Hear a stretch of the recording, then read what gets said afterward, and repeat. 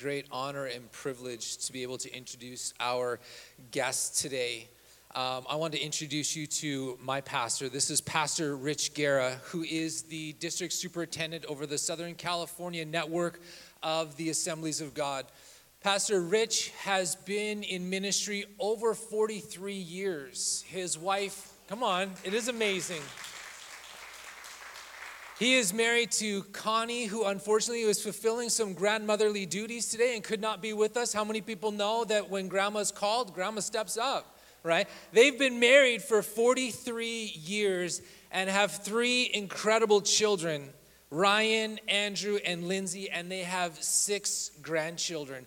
I know, when we have guests in, we can go through all of the great, incredible things that they've done in ministry, but you know what? He is a pastor to pastors. He is a husband, a dad, and a friend, and I want you to welcome Pastor Rich Guerra this morning.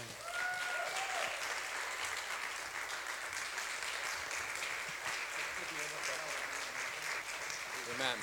Pastor Craig, stay up here, and Renee, would you come, Pastor? Thank you so much. I am so blessed to be here. Matter of fact, this is a great church. It has a great history. Matter of fact, it was in the mid-'80s. I was the youth ministries director when they asked me to come and speak here. So it's only taken like 35 years for a second invitation, but I'm glad I'm here. I want to take a moment to recognize your pastors. Last year was a difficult year. How many can say amen to that? I oversee 495 churches, and navigating through this pandemic and closed services and online and all of this has been quite a challenge. But this pandemic didn't expose how corrupt our government is. We've always known it was corrupt. How many can say amen to that? It was corrupt in Jesus' day. Matter of fact, did you know that in the early church, because of the Roman persecution, they estimated that the population of Jerusalem was 100,000. In 25 years, half of the city became followers of Jesus Christ. In the midst of great persecution, the church grew. And I believe that's what God had in plan. It didn't expose the corrupt government. Maybe it exposed some of the apathy of the local church. Maybe it forced us to go out in the community and look for those that were shut-ins or elderly or those that were struggling. And this church has a history over the last 15 years of going out and helping people in this community. And last year, this church gave over 98,000 pounds of food and have helped almost 11,000 families. You need to be applauded for the work that you've done in this community. And because of that, I have an award that I'd like to give, and I call it our Superintendent Compassion Award. La Mesa Crosspoint Life Church, thank you for demonstrating the love of Jesus to your community, and may God continue to bless you as you continue to bless others. You know, we are great Matthew 28 people. Matter of fact, Matthew 28 is go into the world and preach the gospel. I met a great man of God, Pastor Godwin. His brother David and Doris Godwin are incredible missionaries gone over. We are the greatest missionary organization in the world. Did you know that today, right now, there are 70 million people worshiping God in an Assembly of God church around the world? 70 million. From 1914, we started at 300, now we're 70 million. They say every 43 seconds, someone is giving their heart to Jesus Christ in an Assembly of God church around the world. That's the good news. The bad news is, of that 70 million, 67 million live overseas. And less than 3 million live in the United States. They say the United States of America is the 3rd most lost nation in the world. I believe that right here in America is a great mission field. Right here in La Mesa is a great mission field. That's why we're not only Matthew 28 people, we're Matthew 25 people, where it says, "For I was hungry, and you gave me something to eat. I was thirsty, and you gave me something to drink. I was a stranger, and you invited me in. I needed clothes, and you clothed me. I was sick, and you looked after me. I was in prison, and you came and visited me." Thank you for being a Matthew 25 church. And I'd like to present this to you And I also have from Connie and I a birthday card for Pastor Renee. So, amen. God bless you guys. Thank you. God bless you. Thank you. As I said, I am both humbled and honored to be here. I tell people all the time, my grandparents came from Mexico. My dad was a gardener, and today I'm the superintendent of the Assemblies of God. What a great God we serve, man. I'm just like humbled to be here, and I thank God that I can say I love the church. I'm a product of the church. My grandfather, once he came to faith, he began one of the first Spanish-speaking Pentecostal churches in the San Fernando Valley. And at the age of 5 years old, I gave my life to Jesus Christ. Now, I don't know why I waited so long, but at 5 years old, I said, I'm going to get serious and give my life to Jesus. So today, I don't have a testimony on how to overcome drugs, because I've never taken drugs. I can't tell you how to be delivered from alcohol because, well, that's not true. Every once in a while, I take a shot of NyQuil. We call that Pentecostal whiskey in our house, but that's like the strongest drink I've ever had. I've never gotten in trouble with the law. What can you tell me? I can say this, that the promises of God are real, that the saving power of Jesus can keep you all the days of your life. That's why I am so thankful to be here with you. As I said, last year was quite a year, and as I oversee the churches from Fresno down to the Mexican border and are familiar with the churches across America, they estimate that because of the pandemic, or in 2019, the year before last year, they estimated anywhere from 4,000 to 8,000 churches closed their doors a year. That's 50 to 175 churches a week are no longer going to be open because of what we've gone through. How many believe that, Cross Point Life Church will no longer be a church? That this will be a 7-Eleven or apartment. You don't believe that, do you? No, you don't. Well, neither did those 8,000 churches. What happened? See, I'm a believer in the church. I'm a product of the church. See, Jesus said the gates of hell will not prevail against the church. He's coming back for the church. I'm so thankful to you that are watching online, and God bless you. But you are called to believe and belong. We miss you. We miss hugging you. We miss praying for you. We miss laughing with you. We're encouraging you. We gather as a light into this community. I believe God has a prophetic word for this church, for this community. But will it survive? What will it take for this church to really make this impact that I believe God has called your church to be? Well, you see, I believe that God has placed the church in the community to impact communities. And I believe your church will make an impact in this community until Jesus returns. But how can you be sure that your church will be that kind of church? Quickly, if you have a Bible, turn it to Luke chapter 13, verses 10 through 13. You've heard this story. What does it mean to be a church for the community? Will this church make an impact, or will it be like the 50 to 175 churches a week in America that will close its doors? I think the day is urgent, and I realize that people are still hesitant to come back to church, and thank you for being online. But will the church survive in America? Will the church survive here in La Mesa? I believe this verse gives us the key, and it starts with this. One Sabbath, Jesus was teaching in one of the synagogues, and a woman was there who had been crippled by an evil spirit for 18 years. She was bent over and could not straighten up at all. When Jesus saw her, he called her forward and said to her, "Woman, you have set free from your infirmity." Then he put his hands on her, and immediately she straightened up and praised God. What a great story, right? You've heard it many times. And yet this is a pattern for the church today in America, as far as I'm concerned, whether we're going to impact communities. And I believe that's your heart for this church, and I know your pastors, that's their heart, as we will install them officially as the pastors of Cross Point Life Church in just a moment. Let me give you a little historical background about this story. Jesus at the height of his height of his ministry. Literally thousands of people are following him. You remember the story of Jesus feeding the 5,000, right? You remember that story? Well, there wasn't 5,000. It was probably 15, 20,000. The 5,000 were just the men. And these men were probably like good, Hispanic men. They probably had a dozen kids, and being Hispanic, I can say that. And so they was probably 20,000 people that were following Jesus. And when he would come into a village, he would stop and find the synagogue, and he would teach in the synagogue.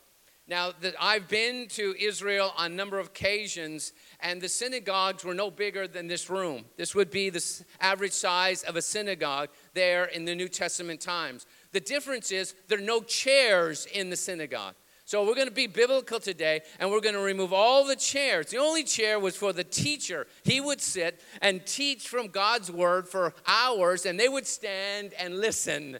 Now, relax. We're not going to do that, but I want to prove a point.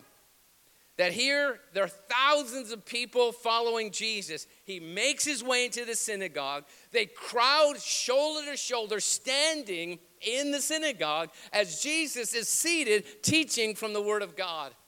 And we see the greatest miracle perhaps recorded in the Bible, and it was this. Jesus saw the woman. How could he see her? They're in a crowded room. It says she is bent double because of some evil spirit that had made her influent all of her life. But Jesus sees her.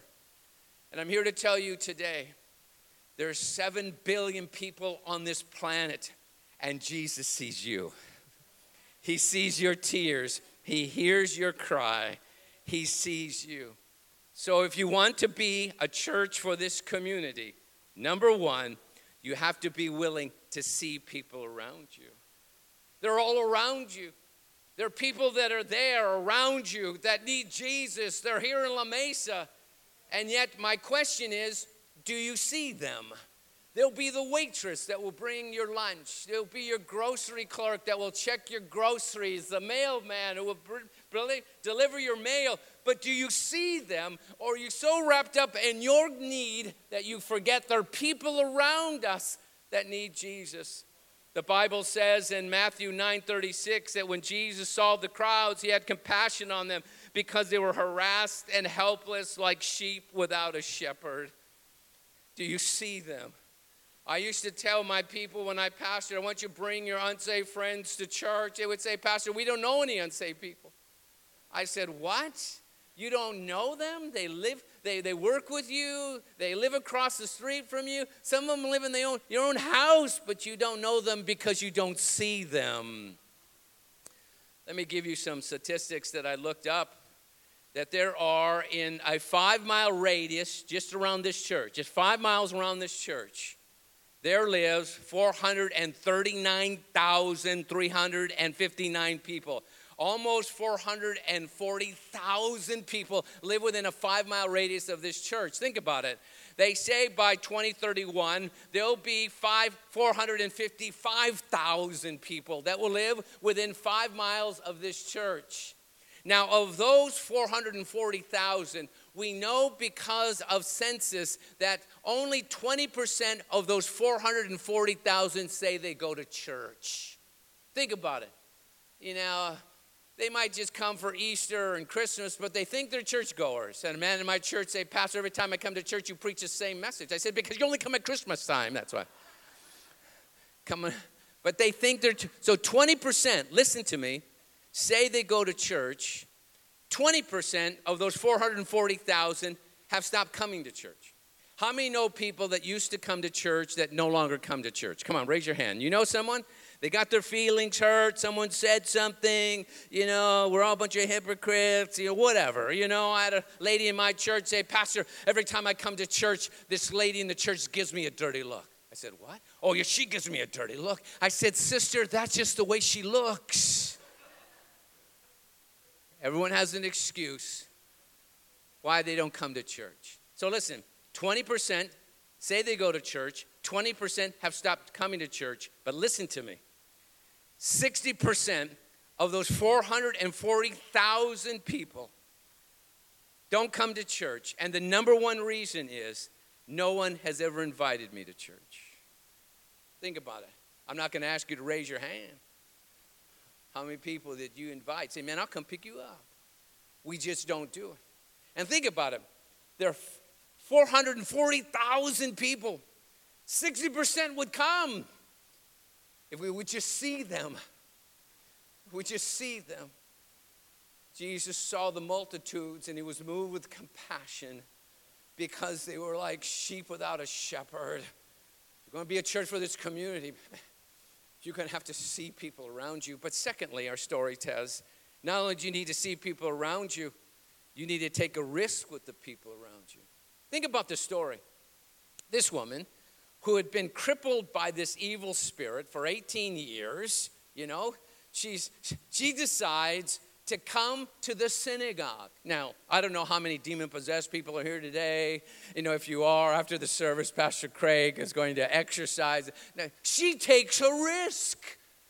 I mean, everybody knew who she was. How would you like to be the demon-possessed woman of La Mesa, right? They knew who she was. But she makes her way. She takes a risk and comes to the synagogue. And Jesus takes a risk and calls her out. Don't you think, she could have said, no, Lord, I kind of like my condition. I've kind of gotten used to it. I can see all the loose change that people drop on the ground. That this woman takes a risk, and Jesus takes a risk, and bam, a miracle happens. Don't you think we should take a risk in people who live in this community? People that are unloved, unwanted, they don't look like you, they don't talk like you, they don't smell like you. Aren't you glad that Jesus took a risk on you? Looking at some of you, he took a big risk, right? Churches that impact community not only see people, they're constantly taking a risk. Well, Pastor Rich, we've always done it this way. We've always sang these songs. We've always done it. Well, maybe that's the problem. Maybe we need to take a risk, man. If giving Egg McMuffins away would get people to church, I'd give them Egg McMuffins. You've got to be willing to take a risk. You see that great, bold demonstration of love of God. He's willing to take a risk on people who are outsiders, who are broken, who are lost, who are infirm. Jesus always takes risks, and he's asking the church. That's why I applaud you for the boxes of food and the wonderful expressions of love in this community. You took a risk. Now, I know what you're thinking. Well, Pastor Rich, I took a risk. And I invited my boss to church, to a Christmas or Easter, and he barked at me like a dog. Oh, man, he's a mean man. He barked at me. I took a risk, and people criticized me, and I'm afraid to take a risk again. Well, notice Matthew 5:46 and 47. If you love those who love you, what reward will you get? Are not even the tax collectors doing that? And if you only greet your own people, what are you doing more than others? Do not even pagans do that? In other words, you got to take a risk with people who have hurt you. People who have said things about you. You keep taking a risk. I used to have a neighbor where I used to live, and he was always on me. As I said, my dad was a gardener, and so I always have his voice telling me your yard needs work, And so I'd always be working in the yard, and I'd wave at my friend, and he'd always never responded, never was friendly, never. If I'd say, hey, how you doing? And he'd always complain, your dog is barked. Well, it's a dog. That's why, or the bushes were too high or whatever. And one day I'm pushing my can out on the curb, and at the same time he's pushing his can on the curb for the trash man to come by and say, hey, friend, how are you? Knowing he wasn't going to respond. And he says this. I need to speak to you. I'm thinking, oh, now what? He said, my wife got some bad news from the doctor. you think maybe you and your church would consider praying for her? You think that just happens? Or when you take a risk on someone, especially those that have hurt you, how God prepares the way to use you, to bring them into faith. You've got to be willing to take a risk. But thirdly, not only you got to see people around you, not only got to take a risk with people around you, you really want to be a church that impacts this community, you've got to reach out to the people around you. Every church, I ask them, what's the best thing about your church? They say this. Number one answer is, we are friendly people. Now, the problem is that you got to have to stumble into that church building to find the most friendly people, because outside this building, they're not too friendly. I mean, I preach for a living. I preach in a different Assembly of God church every Sunday. And I'm convinced in some of our churches, not this one, but some of our churches, instead of water in the baptistry, they put pickle juice because of the sour looks I see on people's faces. Don't you think we should be the happiest people on the face of the earth? Don't you think we have more joy than the guy who got drunk at the bar last night? Well, are we? Do we demonstrate that? Are we really willing to reach out and be the church in the community? I know that you think, but Lord, what can we do? Well, do you know that there are more people in this room than Jesus had disciples? He only had 12. Really, he had 11. One guy flaked out on him. And 11, and then finally 12. They turned the world upside down. There are enough people in this room to touch all of La Mesa. The problem is not everybody's reaching out. Oh, Pastor, I used to serve. I used to sing. But now I'm retired. I had one man tell me that one time. What? Oh, yeah, I'm retired. You what? I'm retired. I said, you know, friend, I looked up the Hebrew word for retirement, and it's the word dead. That's what it is.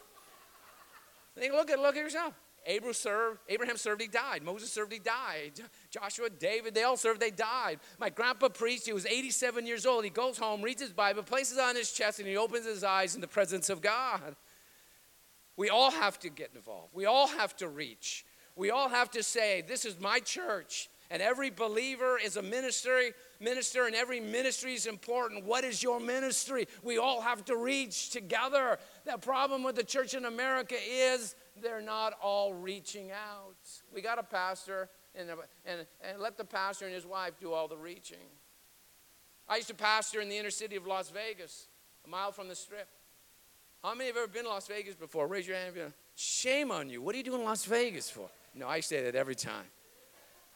And you think it's hot here. You people don't know heat until you live in Las Vegas.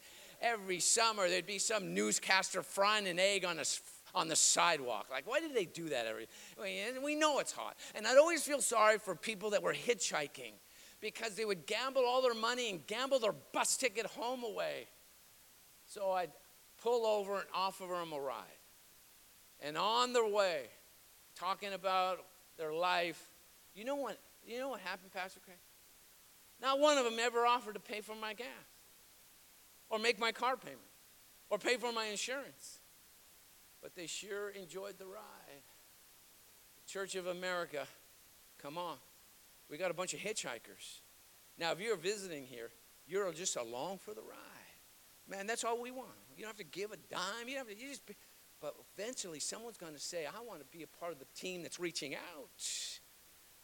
But Pastor, I used to serve, and they didn't give me a badge. They didn't thank us. Notice what Ephesians 4:32 says, be kind and compassionate to one another, forgiving each other just as Christ God forgave you.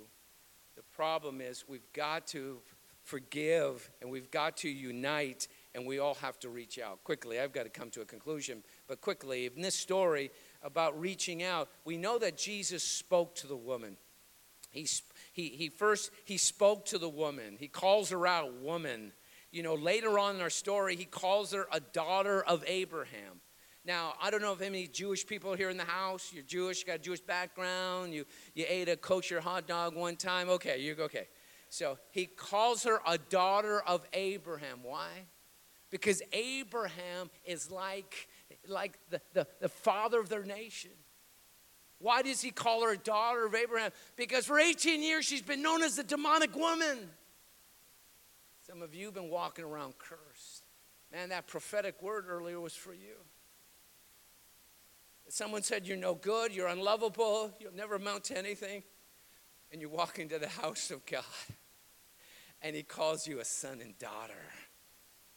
You get an opportunity. He speaks to this woman, but then it says he touched the woman. He touched her. He calls her forward. Why couldn't he said, hey, you woman, aisle 10, seat 3, you're healed. He actually has her come forward and touch her because I'm convinced she never experienced a loving touch in her life. How many people in this community have never experienced a loving touch? They've been abused. They've been victims. And they're wanting someone to reach out in the love of God for them. That's where you and I come in. You've got to be able to see people around you. You've got to be able to take a risk. Let's take a risk. You've got to be able to reach out in the love of God. But once you decide to be a church for the community, in our story, you got to be willing to accept criticism from people around you. You got to accept criticism. Notice our story, get to Luke 13, starting with verse 14. Notice, this is incredible. It says, indignant because Jesus healed on the Sabbath, the synagogue ruler said to the people, there are 6 days for work, so come and be healed on those days, not on the Sabbath. Let's stop right there. Does that seem kind of strange to you or what? This synagogue ruler had like the greatest miracle in the history of his synagogue. And he said, hey, there'll be no healing in the synagogue on the Sabbath. Does that seem a little strange to you? It happens in our churches every Sunday. People come in hurting. People come in broken. And they leave the same condition because they're afraid they're going to be criticized. What if I tell someone my marriage is a mess, that my son is on drugs, that my daughter has run away? Friend, I've been criticized all my ministry life. When I was a pastor, I was criticized. When I was a presbyter, I was criticized. When I was an executive presbyter, I was criticized. When I was the assistant superintendent, I was criticized. Now I'm the superintendent, and if you would read my email, you would weep with the amount of criticism I get. But friend, I'm going to stand before Jesus, and I'm not going to be able to use, God, I was criticized. That's why I didn't do what you called me to do. Jesus was criticized. You will be criticized for reaching people no one else wants. But notice Jesus' response. And the Lord answered him, you hypocrites. Jesus never called a sinner a hypocrite. He called religious people hypocrites. My prayer is, oh God, don't call us hypocrites. Because, Lord, there are needs all around us, and we ignored them. We refused to see them, take a risk, reach out, and embrace them. You're going to be criticized. It says the Son of Man came eating and drinking. You say, here is a glutton and a drunkard, a friend of tax collectors and sinners. May God say the same thing about us. That we care so much that regardless of your condition, we're going to love you with the love of Jesus. And finally, I'll end with this. Want to be a church that really impacts this community? You got to be willing to see people around you. They're around you every day. They'll be with you. They'll be around you today, this afternoon. Don't miss them. If you can't take a risk, at least pray for them. But then take a risk. Say, how are you? Can I pray for you? How's your day going?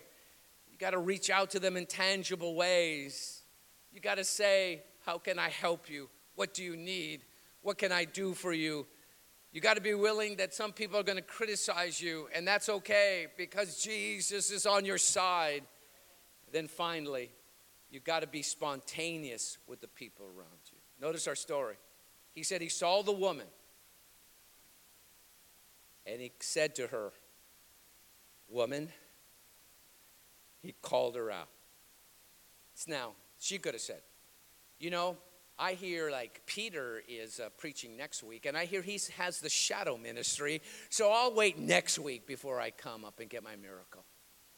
We talk ourselves out of God's blessing every service. God is speaking to you today. He's speaking to you about your life, about your relationships, about something in your life that needs to be surrendered, but you say, Lord, not today. Now, God still loves you. But you missed not being spontaneous when the Holy Spirit speaks to you. There are days I've had to come and kneel at an altar and say, God, forgive me. You told me to do something. And I said, Lord, not today. He still loves me. Will you be spontaneous? I got to end. My grandpa, I wish when I come back another 15, 20 years when you invite me back, I'll tell you about my grandfather. He was my hero. I mean, think about it. My grandpa was 65 years old when I was born. That the greatest influencer in my life was a senior citizen. My grandpa loved me. I think he learned English to talk to his grandson who didn't know how to speak Spanish. He loved me so much. He pastored this church. At 5 years old, I gave my life to Jesus in this church. Listen to me. When I was in Bible college, I get a call from my mom and dad that my grandpa had passed away. He had passed away.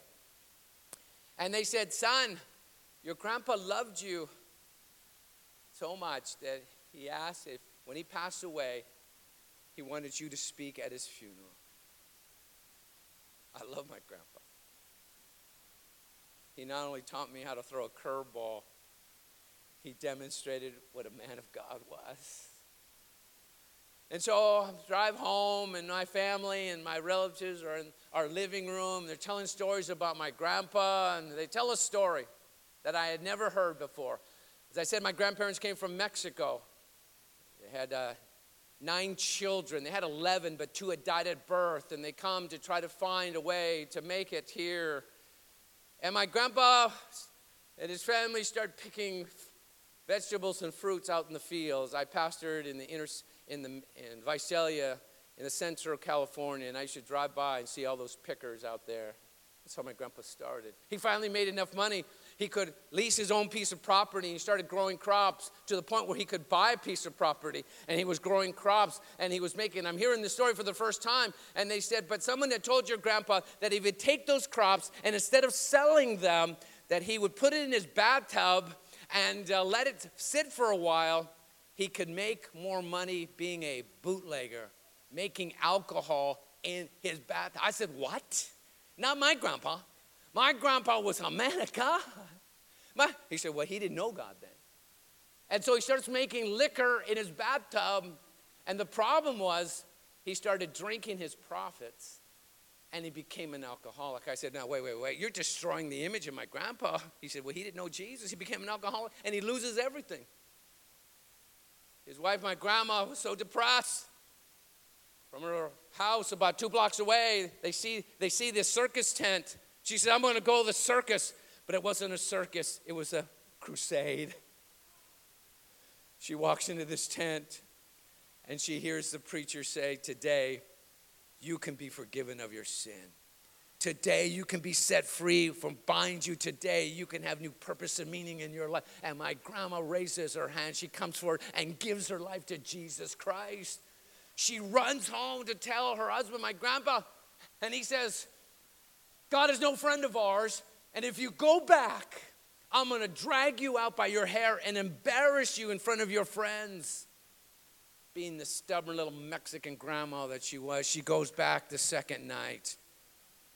They tell the story that my grandpa was in this angry, drunken mood. He says, I'm going to drag her out. But before he grabs his gun, he says, I'm going to shoot the preacher, and then I'm going to drag her out. I hope none of you came with a gun today. And as he's walking to the tent, I'm hearing this for the first time. He's walking to the tent. It starts raining. It starts pouring. He gets inside the tent. And he says, as soon as it stops raining, I'm going to shoot this preacher, and I'm going to drag this woman out by her hair. And he hears these words. Today, you can be forgiven of your sin. Today you can be set free from what binds you. Today you can have new purpose and meaning in your life. And my grandpa starts crying. He says, dear God, I've made a mess of my life.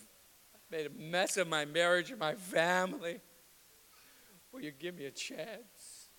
And he walks down a sawdust aisle and kneels on a sawdust altar. And that night, my grandpa gave his life to Jesus. He's instantly delivered from alcohol. And he's called to be a minister of the gospel all in the same night. He gets up and he tells his wife, my grandma, God saved me. And he's called us to be ministers. He didn't know what that meant. He just knew he needed a building. Across the street from his house was a condemned dance hall. He buys it and he turns it into a Pentecostal church. At the age of 5 years old, I gave my life to Jesus in a dance hall, and I've been dancing for Jesus ever since. What would happen to you, to your marriage, to your family, if you would be spontaneous today? If you would give your life to Jesus, if you would ask him to set you free. It might not have to be drugs or alcohol. It could be bitterness and unforgiveness. That action, my grandpa saved all 9 kids, all his grandkids, my kids, my grandchildren, because of one man's decision. What would happen to you today?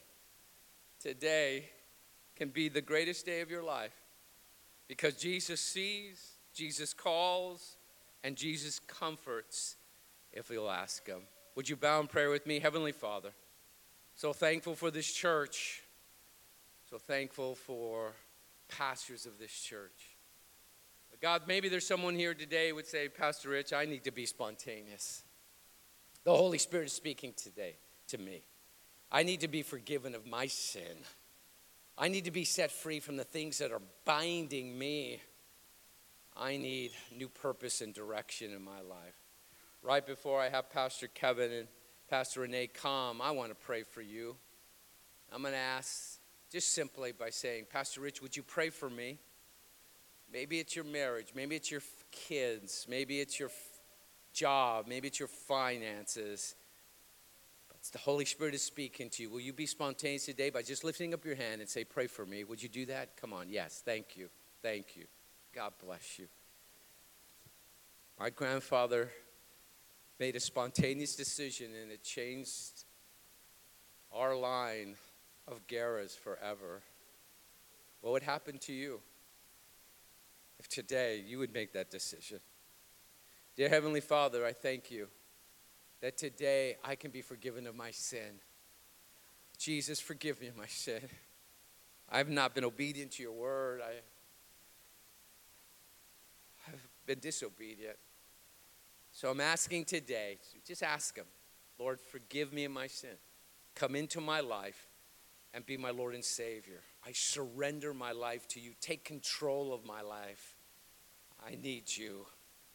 And just like this woman left thanking and praising God, you can leave thanking and praising God, because not only can you be set free from your sin, you can be delivered from what binds you.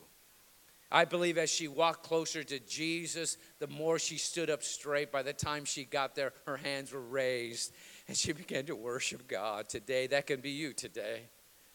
Those things that have bound you can be now set free. Those who have been set free are free indeed, the Bible says. The Bible says greater is he that is in us than he that's in this world. The Bible says that we are more than conquerors through him. Today, you can be set free. And Lord, today you can give us a new vision, new purpose, new direction in our life. I thank you for what you're going to do in this church, at La Mesa Christ Point Life Church. This is a new day, a new vision, a new anointing, a new outpouring of your Holy Spirit. God, we stand on the shoulders of great men and women, but God, it's our turn to say, God, let this church once again make an impact in this community, that people will be drawn here because of the presence of the Holy Spirit and the power of God.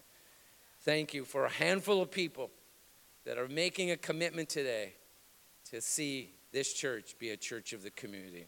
We thank you. In Jesus' name we pray. Amen. Amen. Thank you. God bless you. In the next 5 minutes, and then we will all hug each other, and you will take time to hug your pastors. But I'd like to officially install Pastor Craig and Pastor Renee as the pastors of this church. So I'm going to ask Pastor Craig and Renee to come join me on this side.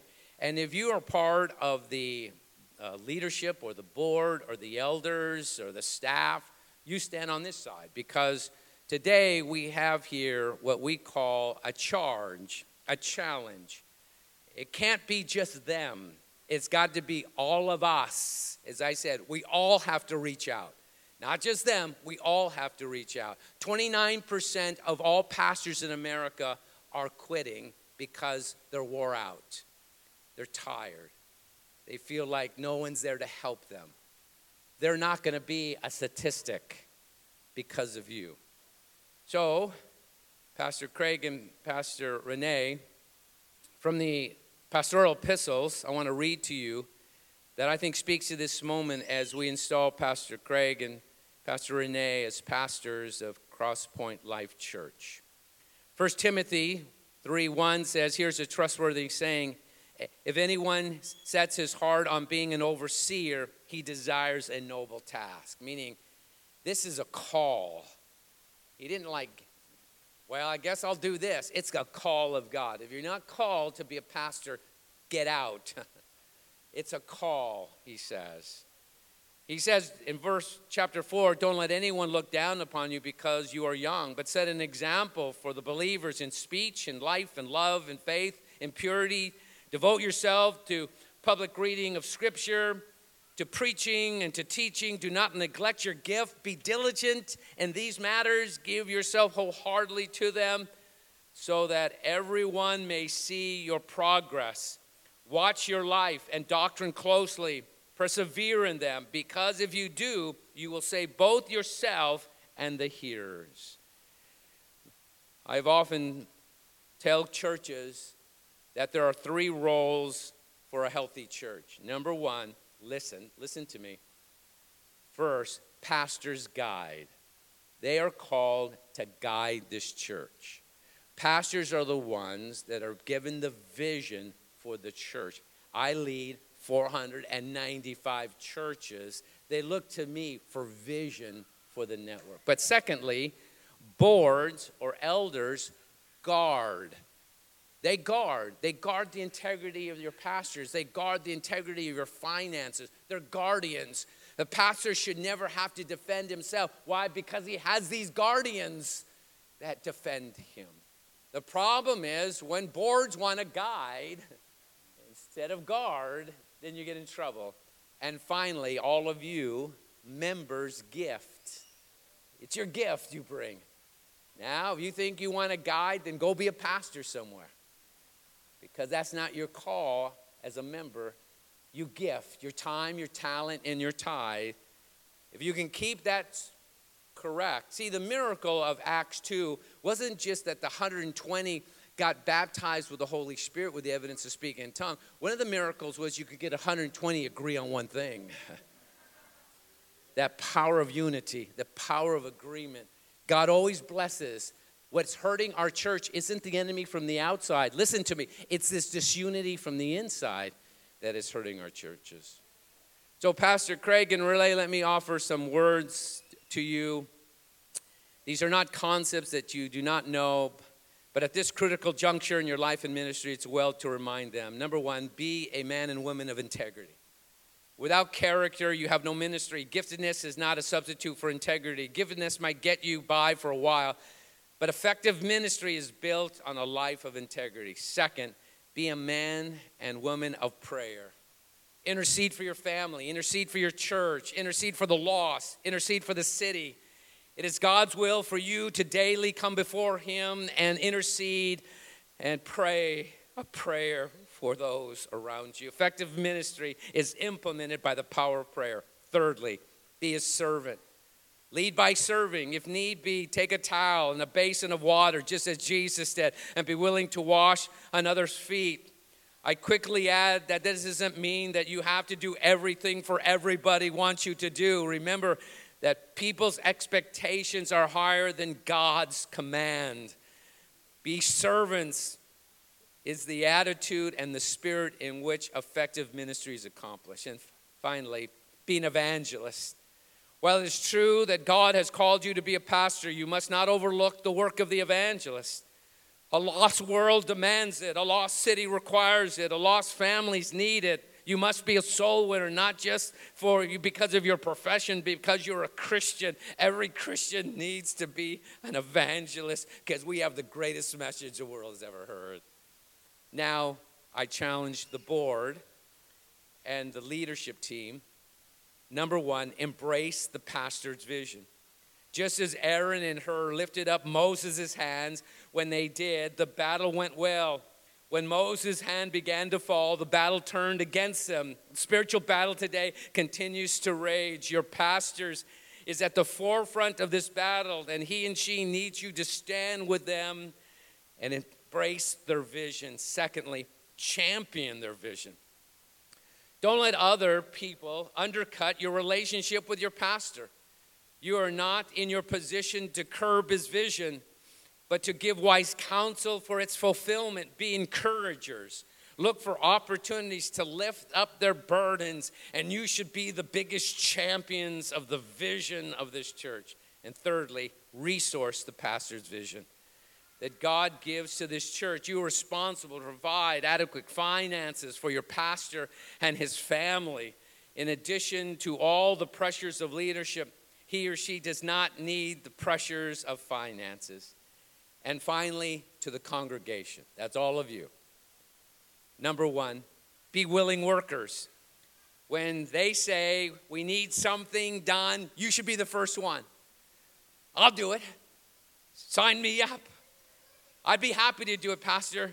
Better yet, I wouldn't even wait. I would come now, say, where can I serve? Second, be good followers.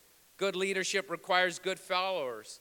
Your pastor is a great leader, and I'm sure that they would say that you are good followers. The sheep love to follow a loving shepherd. And finally, be in prayer daily for your pastor and his family. The pastor is constantly under attack, and when the enemy can't reach the pastor, he goes after children. I was just recently at General Council, and we prayed for pastors' families. And half the audience came forward praying for their kids. You need to lift them up daily in prayer. I ask you to join me now as you stand to your feet. Would you all stand? Let me first say, Pastor Craig and Renee, do you accept this covenant today? Okay. The leadership and the eldership, do you accept this covenant today? Members, do you accept this covenant today? Yes, amen. All right, we got it. We're going to go seal the deal with a meal as soon as this church is over, because I believe God's going to bless you. So what I'm going to ask, all the leaders surround Pastor Craig and Renee, and the rest of you stretch your hand out towards them. This is what the New Testament tells us, to stretch your hand out in apostolic fashion, and we're going to pray for God's covering, God's anointing, God's vision, God's power. And you're going to be a part of that. So would you join me in prayer right now? Dear Heavenly Father, we thank you that you have raised a man and woman with a passion. They are ordained ministers of the Assembly of God. Our organization recognized it, but before our organization recognized it, you already recognized it. And Lord, we now offer them to you to lead this church, God, where you want it to be. And Lord, I thank you that their leadership is saying, we embrace your vision. We will champion your vision. We are going to resource your vision with our time, our talent, our tithe, because we believe that this church is destined to be what it is always called to be, a lighthouse into this community. God, I thank you. Those that are online, God, I pray that they will continue, God, to embrace and support and champion, and God, do all they can to help the vision of this church reach this community for Jesus. God, I thank you today for these wonderful people of this church. It says, we will stand with you.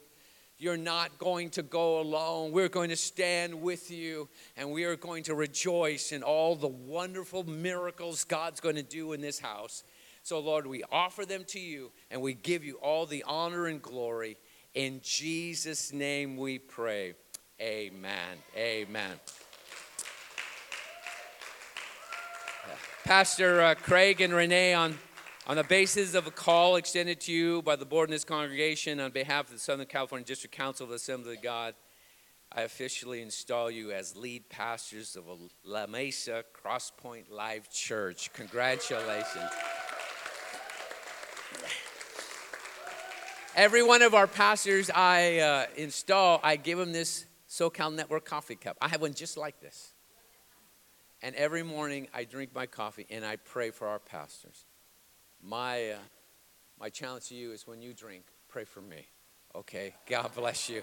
God bless you. Thank you, Frank. God bless you.